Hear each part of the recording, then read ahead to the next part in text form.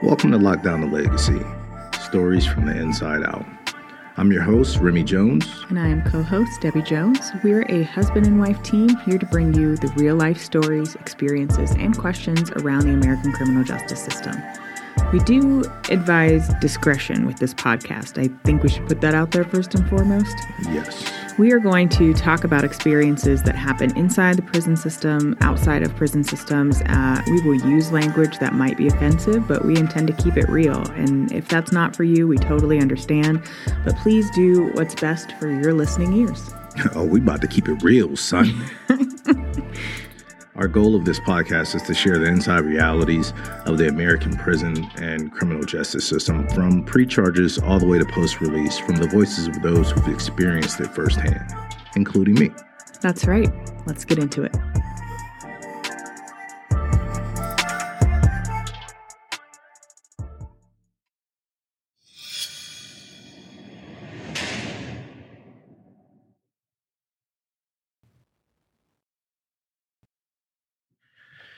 Hey everybody, welcome to another episode of Lockdown the Legacy. I'm your host, Remy Jones. And I am co-host, Debbie Jones.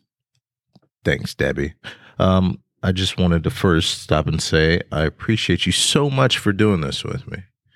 I think you're a real asset to the show. You bring such great insight, and not to mention how beautiful you are to look at while we're working. Well, people can't see that. So. That's all right. They don't need to. I do. So as long as they know that I feel good doing this, everything's good. So, in recent news, because that's how we like to start it out, I am no longer in training at work. I've graduated and am now a certified fuel hauler. Hooray. Great. I just did 4 days?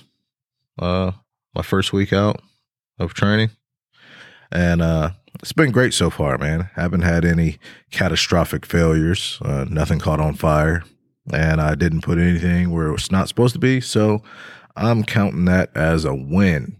And those are just two general good rules for life. Don't catch anything on fire, and don't put things where they're not supposed to be. Yeah. But I know that, I got a lot of people watching me. I am probably one of the very few people who trained under almost every trainer we have there. And so on the leading up to my test drive, my certification ride, everybody knew when it was. Everybody was like, yo, I heard your day's coming up, man. Good luck. You got it. No pressure. No pressure at all. And then, my boss, even though I'm not even certified yet, was like, yo, we got to go get you these credentials for this place and this place. And I'm like, yo, I can't even do that yet. She's like, don't worry about it. Just come see me after your shift. So, it's going well. I'm liking it still. And it's such a hustle that I'm losing weight. So great. But other than that, man, life is lifing. Kids are kidsing. I started a new semester.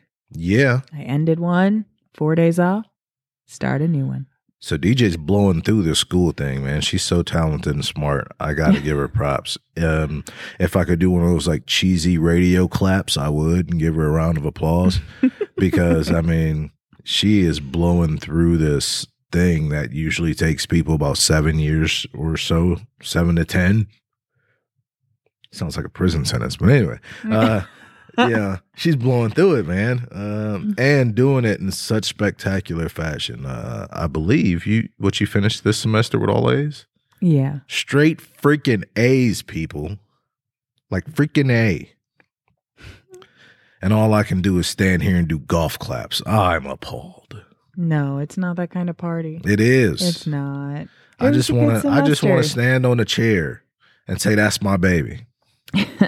Like an old, proud Southern mother. I can't. Okay. That's all right. I am. I'm taking my last 2 classes, which is very exciting for me. Doesn't mean I'm done. That means I'm halfway when I finish the classes part.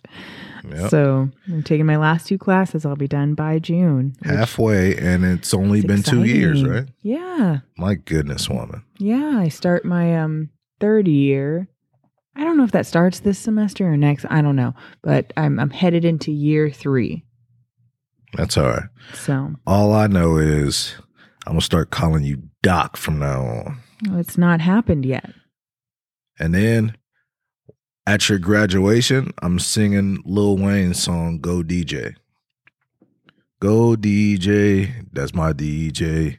Go DJ. You're not invited. Great. I'll pick up golfing then. Golfing? Yeah. We have a course, close by, so that's always a Oh no, those choice. dudes are too dedicated, man. I'm not dedicated to anything in my life like that. There are some everydayers. They rain or shine, they are out there. So that's commitment. But no, I think the kudos goes to you this episode for all the hard work you've put in for your certification. I'm sure it's a relief to be done. You're doing big things. I know that, everybody's looking to you. So I'm just looking forward to the paychecks because you don't earn bonuses until you're out of training. So I'm, looking at my first paycheck out of training and saying, I need to step it up. Or that's what's up. Who knows? We'll see. So what are we talking about today, babe? Today, I wanted to talk about something. This is kind of a heavy subject, man. So I'm sorry in advance, but I wanted to talk about dying in prison, because everybody in life in general, we always think that tomorrow is guaranteed, and, we talk about these horrible over sentencing practices. And you do something relatively, I don't want to downplay it and say it's minor, but you do something and your sentence doesn't quite fit the crime. Mm-hmm. And I mean, we're talking about decades, people get sentenced decades for, responding to life in a not so stellar way and doing something wrong. And then they don't make it out the other side.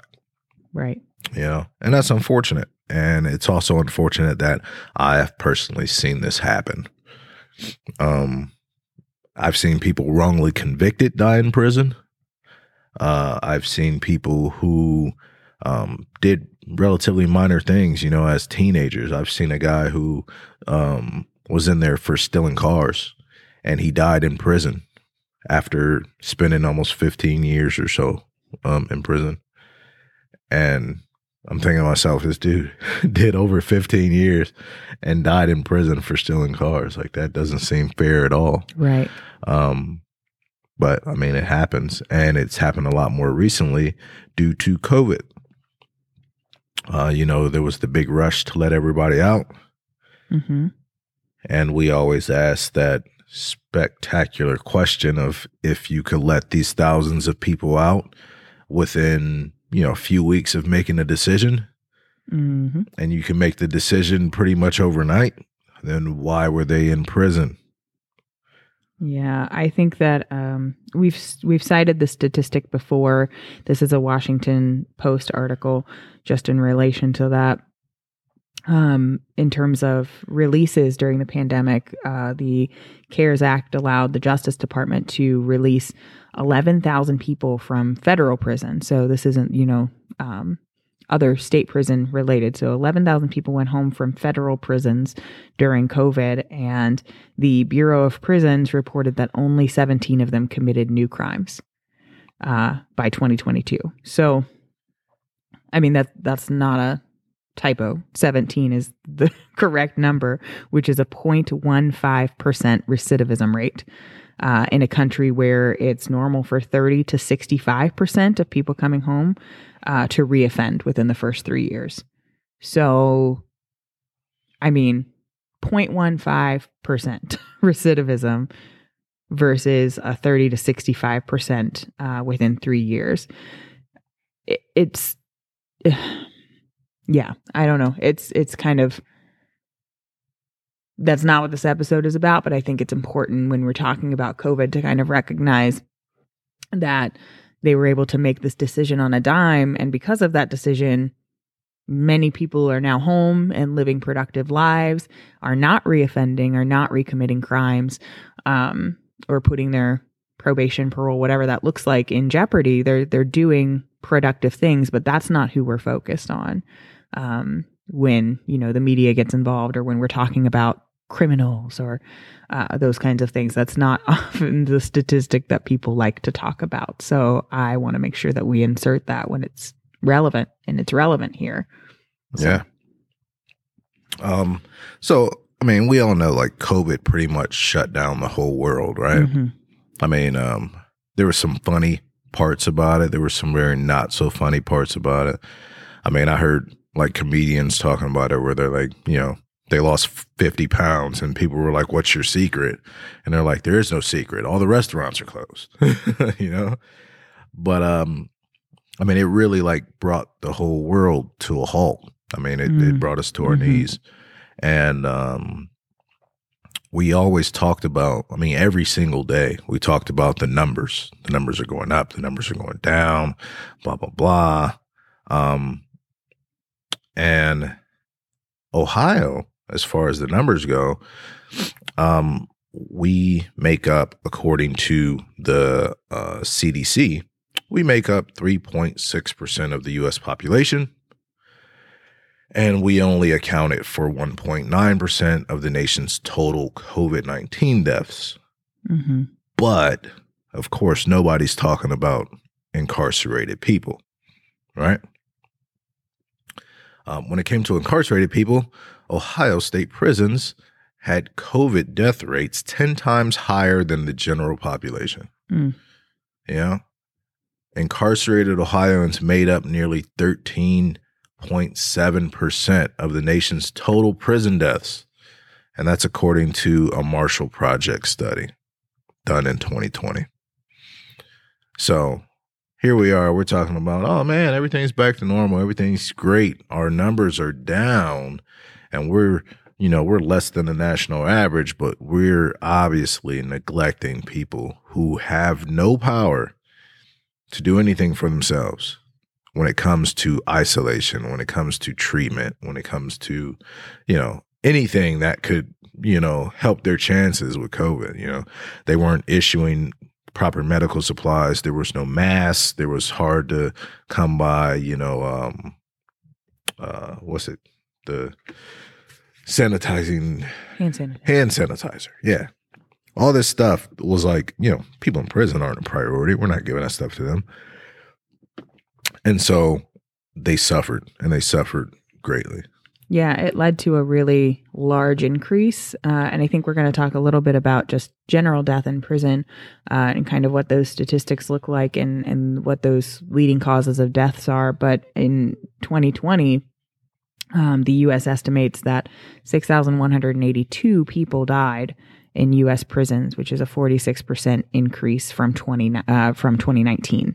So that's huge, and largely because, as we've talked about in this podcast, the lack of access to healthcare, the lack of access to cleanliness or hygiene or showers or any of these other things that are human rights are just non-existent in incarceration. And nobody, like Remy said, is kind of talking about how this is impactful. And, we're in this place with post-pandemic, quote unquote, that we're kind of seeing long COVID symptoms. I see articles all the time on my news apps come up about, the experiences of long COVID or things that people in general population are experiencing because of COVID that they contracted in 2020 or that they're still experiencing.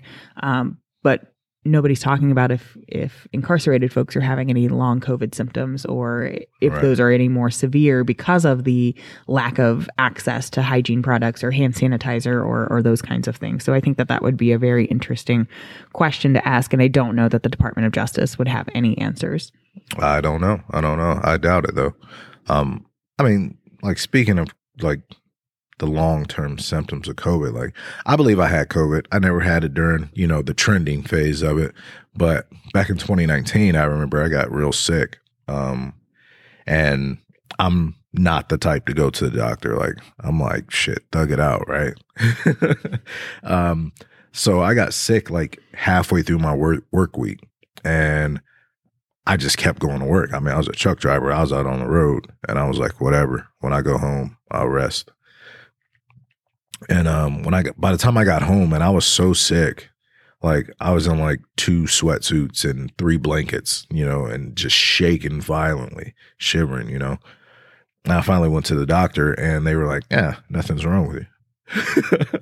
I mean, I'm like literally sitting there like trying to, just trying to breathe. I was spitting up these huge phlegm balls, and I was like TMI, babe. No, I'm not. People know what it's like. But like I would like walk up like 4 stairs and be like out of breath, I was real messed up. And I went to the doctor maybe 5 times, and they're just like, there's, it's not the flu, it's not strep throat, because I did have like these lesions or whatever on my tonsils.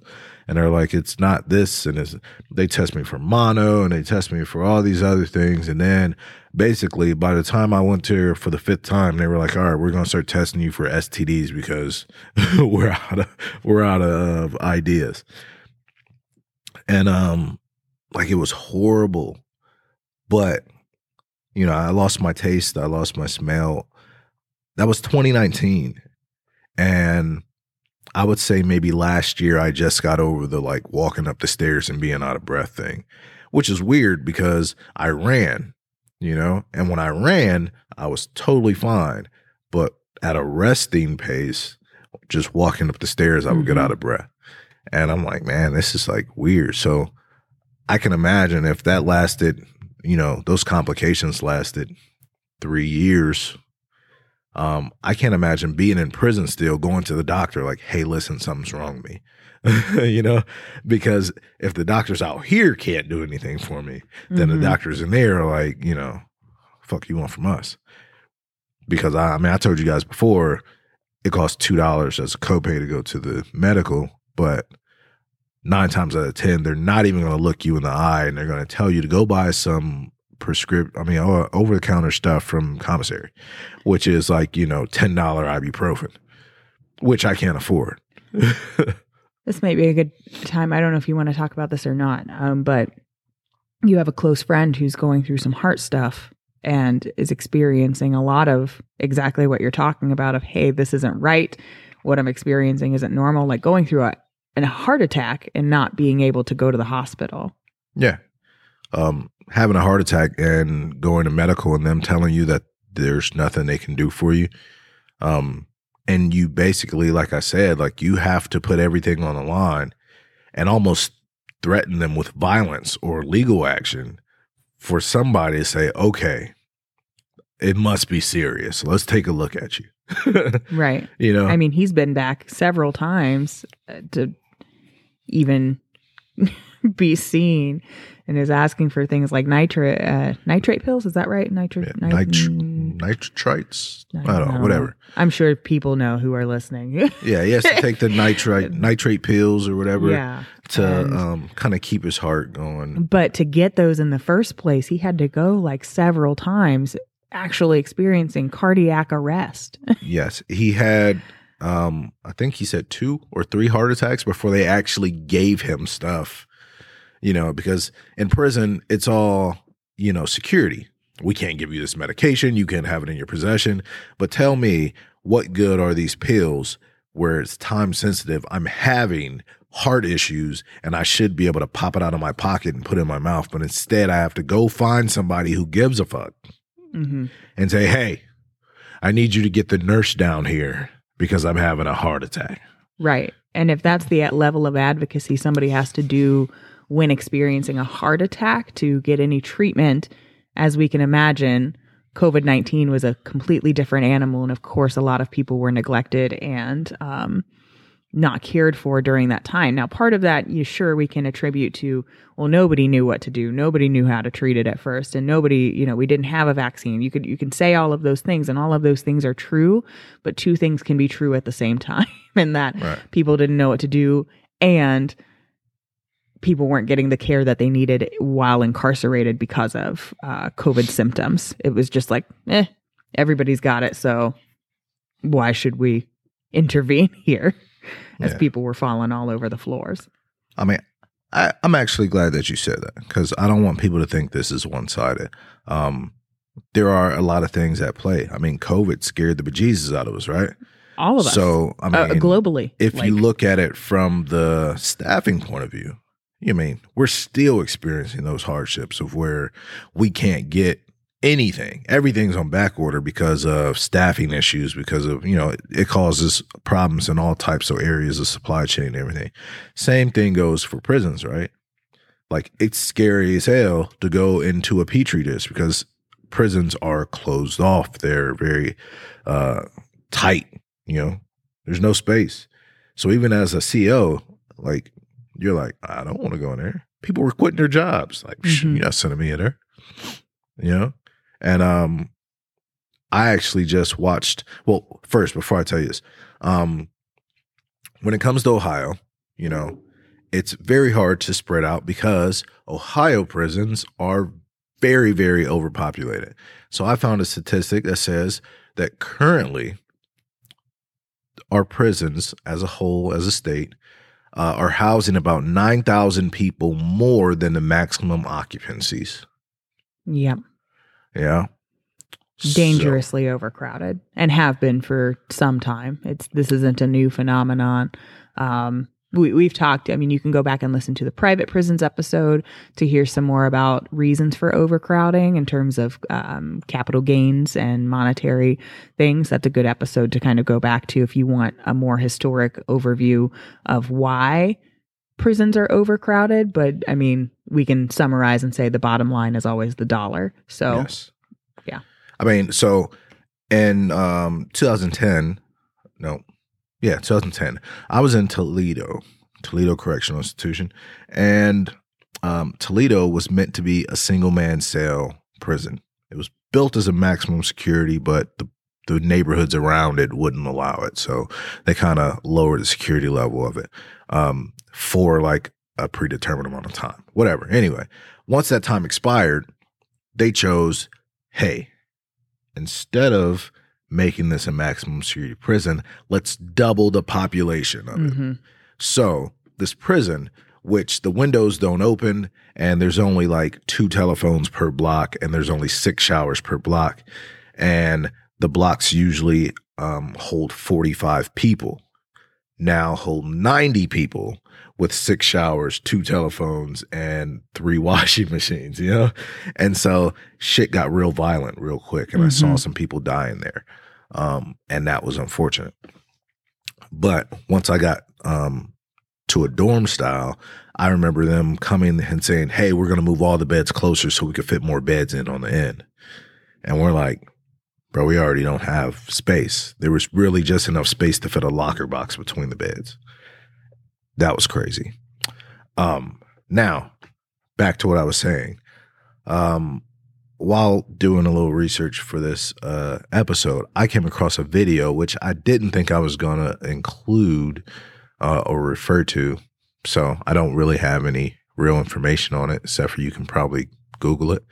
But there was a Georgia inmate who made a video recording of the fact that there was no CO that came through the block for hours to check on the inmates.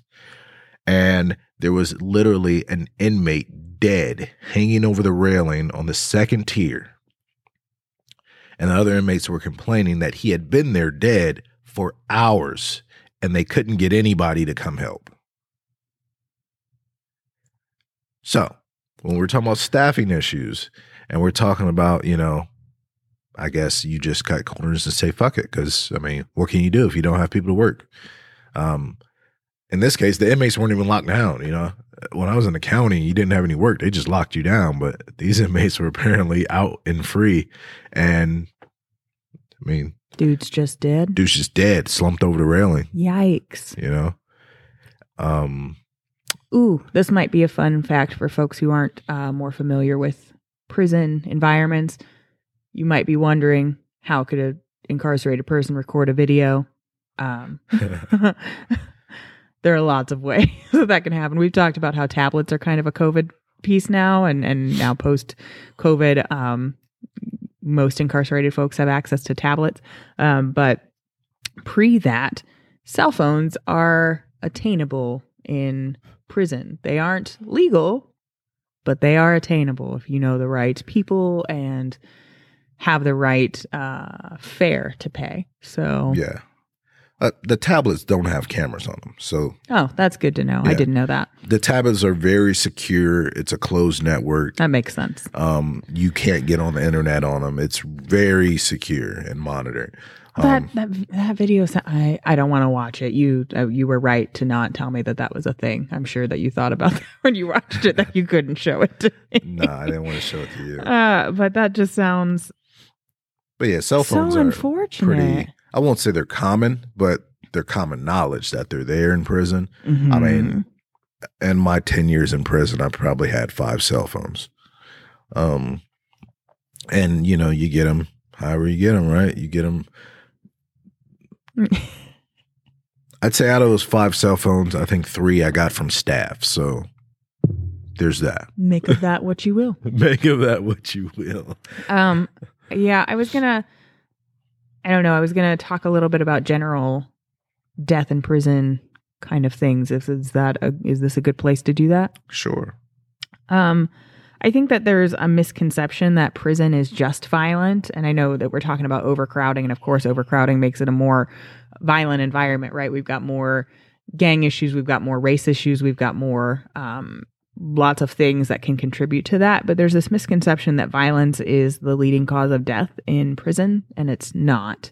Actually, the leading cause of death in prison is suicide. Correct. Yeah. I'm sure that's not a surprising statistic to you. No.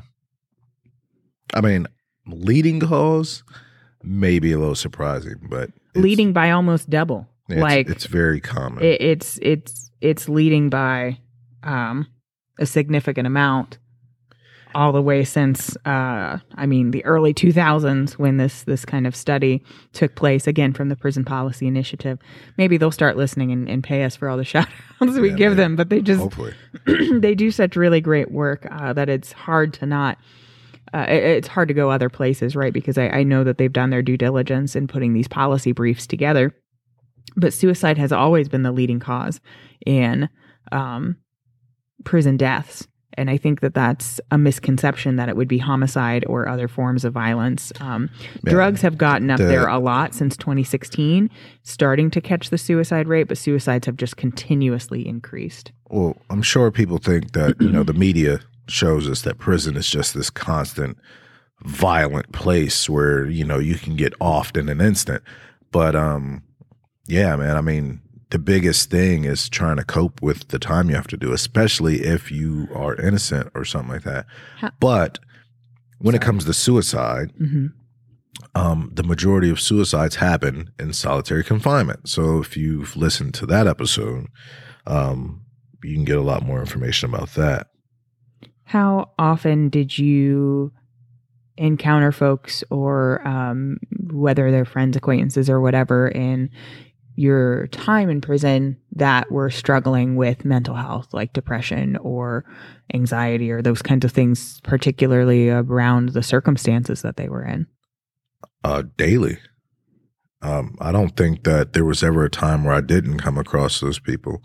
And, most of them, well, I wouldn't say most of them, some of them were smart enough to seek out mental health services, which were very limited. But when it came to mental health, man, it was kind of a double-edged sword, because there are a lot of people in there that just don't want to deal with the the reality of doing time. And so they go to mental health just so they can get on the caseload and get medication that will dull the experience, that'll help them just sleep the experience away and stuff like that.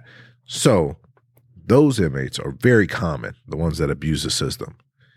Now, for those who actually do need help, they are kind of torn because, like we said, if you go to medical, even mental health, and you say, hey, I have this issue, they're either going to blow you off or they're going to put you on the same stuff that everybody else is trying to get because they feel like you're just trying to get meds. Mm-hmm. And they're not actually going to pay attention to what your issue actually is and what you need to actually treat it. So, and once you get on the mental health caseload in prison, it's kind of like something that follows you around wherever you go, you know? It's like, it's not one of those things like, oh, I've been treated and I'm better and I've gotten through this experience in my life and now I'm okay. It's like one of those things, it's like, oh, no. Like, that's you. That's what you're tagged as, and everywhere you go, it's going to follow you. So a more amplified stigma than mental health gets in general population. Yes. Got it. And then it even affects you when you go home, of course, because, like, this is, I don't know. It's kind of messed up. A lot of guys in there, unfortunately, some do it so that they can get, like, SSI when they come home. Like, it's a whole racket. But whatever. I kind of feel bad for the people that actually need help and who don't want to be totally sedated and be a zombie in prison, but just need help getting through it. Mm-hmm. That's probably why the suicide rates are so high in there. Yeah, I can imagine. I mean, and as a person with a anxiety disorder, you know, I can recognize the difficulty in kind of making that choice. I mean, you don't want to just be going through the daily motions and get rid of your entire personality, right? But you got to have something to take the edge off or be able to move through the world in a way that you feel productive and can feel good about and not anxious or, you know, crippled about in that capacity. So I can imagine that being incarcerated adds like 5 new levels to that kind of mentality. So while I wasn't surprised, I think to kind of come across those numbers and doing some research for this episode, it's also just like a sobering reminder that prison is not just what the media presents. It's not just this violent place. It's where these people are struggling with mental health issues, and that's contributing more so to the overall deaths in prison. So yeah. It's kind of, it's really kind of messed up, right? So in prison, you don't really know you're sick until you're like fucked up sick. And that's bad because I remember I was probably like 25, 26, and I asked them for a physical and they told me no, because I'm not over 45. I was like, what? Like, I'll pay for it. No, we don't do that. You know? And I think about one of my friends, man. I might have talked about him before, where like this dude was like the fittest guy I knew and died, you know, like we were going to work out and he was like, nah, I'm not going to go today, man. I've just been kind of feeling off, man. Like I'm not really feeling good. I'm going to take a week off of working out. And, you know, he came back and he worked out and he was like, nah, I still feel a little off, man. And he went to medical and they were like, nah, nothing wrong. And then he, you know, went back to medical a couple of days later and he was like persistent about it. And they were like, all right, well, let's take a look at you. And next thing you know, they took him out to OSU and he never came back. They took him to the hospital. They had to do some emergency surgery. He never made it back. I'm sure that, I mean, seeing that as a friend, right, causes a lot of concern about, is that going to be me? I mean, I know for you, I don't want to say only had 10 years because it's such a long time. But I think about folks like Warren who have been there for 3 decades now. I can't imagine the amount of concern that has to cause every year that you get older and are still incarcerated, about if that's going to be your story that somebody tells someday about how you went to the hospital and didn't come back and lived your entire life in prison. Yeah, I mean, that's pretty messed up. I mean, he had been there since he was a teenager too, and he never made it home. The sad part is his brother was in there too. So his brother actually, was in a whole different housing unit and had to get that news from another inmate and then had to go up to the captain's office. And then, it was crazy.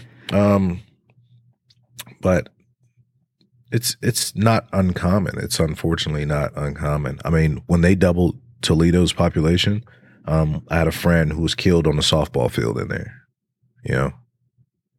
It happens. And I don't want to downplay it and say like, oh, it's just something that happens. Like, it happens and it's real fucked up. Another messed up thing is, there are some very interesting rules and laws in different states about what happens when you die in prison. Mm-hmm. Some states are like, he's still our property until the sentence expires. That's pretty fucked up. What? Yeah, there are some states that do that. There are some states that are like, we will release the body to its next of kin after any investigations or whatever. But I mean, if you were somebody who didn't keep in touch and you're not like on their visit list or listed as their next of kin or anything, like they're not reaching out to you, if you as a family member feel like there was some type of foul play, like you have a very small window to initiate an investigation before all the evidence is destroyed. Well, that's what I thought about when you said he's our, this person is our property until the sentence expires. I'm like, what does that cover up then, right? If the body can't be released to the family, what does that? That's my true crime documentary sleuth coming out, but it feels protective, but of a facility and not so much. Yeah, nobody cares about the individual, right? So I actually have a friend who used to be a CO. He was a CO before I ever met him. We met in a whole different life. But once he found out that I was in prison and I found out he was a CO, we would just sit here and trade stories and kind of compare them from the different points of view. He actually, interesting enough, said he stopped being a CO because he realized he had more in common with the inmates than the COs. He was like, man, these COs in here, they just like grow to like hate inmates, and it's kind of contagious. You hang out with them and you find yourself hating inmates too. He was like, but I related more with the inmates than the COs, so I kind of just like distanced myself from them. But then they see you distance yourself and they like try to set you up to leave you in a bad situation. So he was like, I'm out of there. But one of the interesting things that he said was that the prison, it was like an unspoken rule that nobody dies in prison. So if you're dead, you could have been dead for 2 hours. They're going to call an ambulance and they're going to do CPR on you until you're out of the prison. And then they're going to call your death. Wow. Because when you die in prison, then there's an investigation. We don't want that. So I don't like that at all. He was still alive when he left. Man, listen. That's real messed up, man. That's one of the very interesting things that I heard from a person who was actually on the job. So how about that? But yeah, anyway, it's kind of sad that you don't make it to the end of your sentence. You don't make it to see the other side of the fence again. And then after you're dead, sometimes you still can't go home. Right. Like how fucked up is that? But, it's our system and it needs work and we're trying. And COVID kind of, exacerbated all of this, right? Because it's this, you talked about overcrowding, but it also then means that people can't separate from others. And so if we think about how we all had to, locked down in our homes. When we could go back out in public, it was 6 feet of distance, always wear your mask, get vaccinated when the vaccine becomes available. None of those options existed in incarcerated spaces. There is no separating from others, or how can you stay 6 feet apart when your room's 6 feet big? Right. There's no, we're going to just take these people who are infected or have tested positive and put them over here. And that's going to save everybody else. There is no coordination of that. That didn't happen.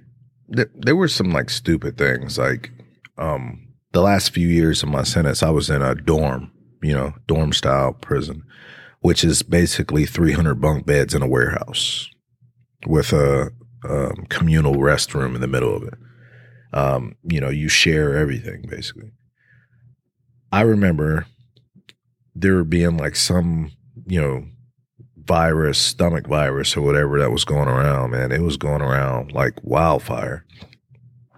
And the first inmate that had it, they were just like, okay, we're going to put you on bed restriction. Like your bed is literally, arm's length from another person's bed. And it was the most depressing shit I ever experienced. And I didn't even have it because in the distance, all I could hear was, 2 rows over and 5 beds down, someone puking their whole life out, Sounds horrible. And I'm sitting here trying to watch TV. I'm like, what the fuck is that? You hear the, and then you hear the splatter on the ground. And I'm like, oh shit. And they're going and going and going and then dry heaving. And I'm like, yo, somebody needs to come and help them. But nobody came, And then, a few days later, you see like, I'm coming back from rec and I look in there because there's no doors on the bathroom and you see somebody on their hands and knees with their face in the toilet. And me, I was a real germaphobe. So the only thing I could think of was like, oh my God, he's touching it, but, and then there was this guy who was the, porter, he was the guy that cleaned up all the time. And he literally shit himself from the CO's desk all the way to the bathroom. It just rolled right on down his pant leg because he couldn't hold it because, he had this bug and like people were complaining to administration, like, yo, get me the fuck out of here. Nothing you could do. Like people were trying to get bed moves, like send me to the hole, send me like, there's a bed open 3 rows over, like get me away from this person. But there's nothing they could do. By the end of it, I would say about 80% of the block had contracted it.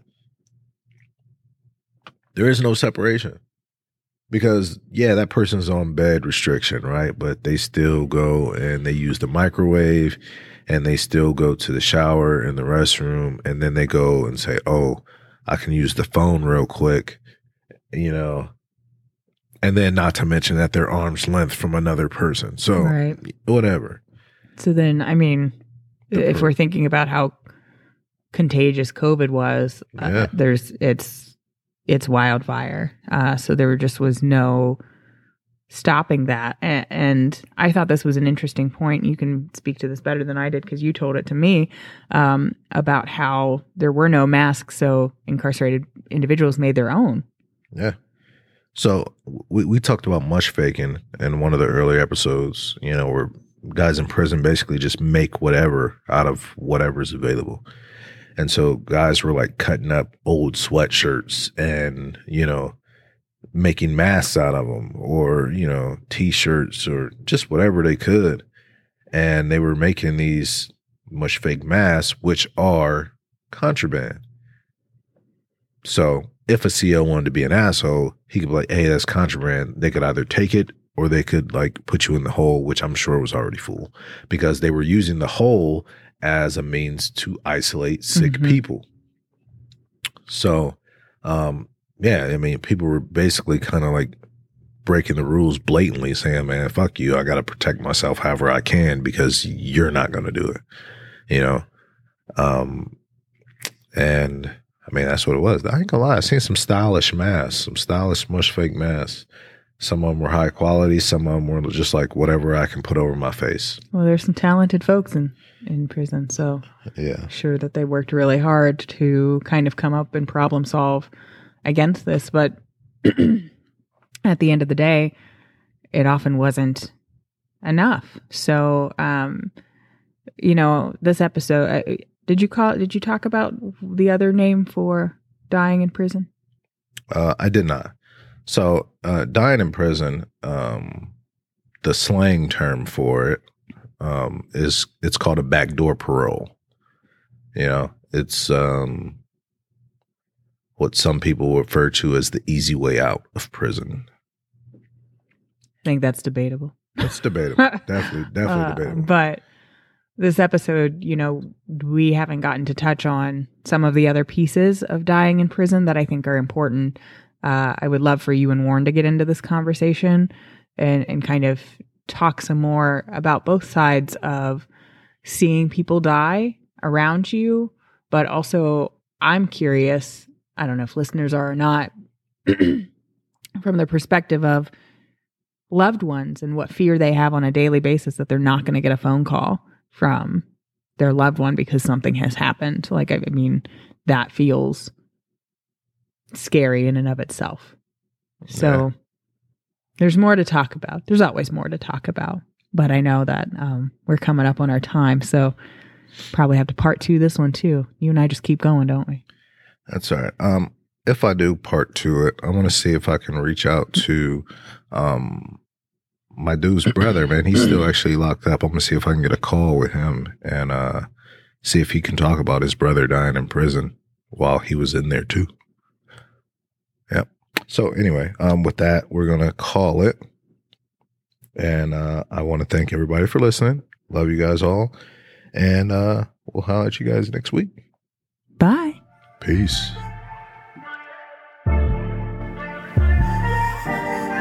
The Lockdown to Legacy podcast is proud to be a part of the Buzzsprout Podcast Community Network. Lockdown to Legacy is recorded at Cohatch in their lovely audiophile room. Thanks for your scholarship. Audio engineering is done by our very own Remy Jones. You can reach us with any feedback, questions, comments, or share the love by emailing stories@lockdown2legacy.com. stories@lockdown2legacy.com. You can reach out there too for a free sticker. And you can find us on Instagram and Twitter with the handle @Lockdown2Legacy and on Facebook at the Lockdown to Legacy podcast. Thanks for listening.